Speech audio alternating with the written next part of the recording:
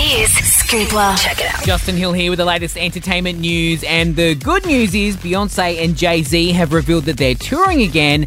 The bad news is at this stage the tour will only go to North America and Europe. Now, if you still want to go and see the Carters perform, tickets do go on sale on March 23.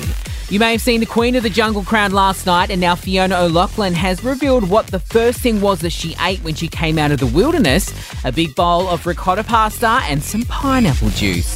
Fiona has vowed to never eat badly again, saying she now appreciates just how good food is. And Cameron Diaz has apparently hung up her acting shoes. Actress Selma Blair revealed that she had lunch with Cameron recently, and after discussing the possibility of a sequel to their film The Sweetest Thing, she revealed that she's done. To check out what she's busy with now that she's a lady of leisure, head to hit.com.au.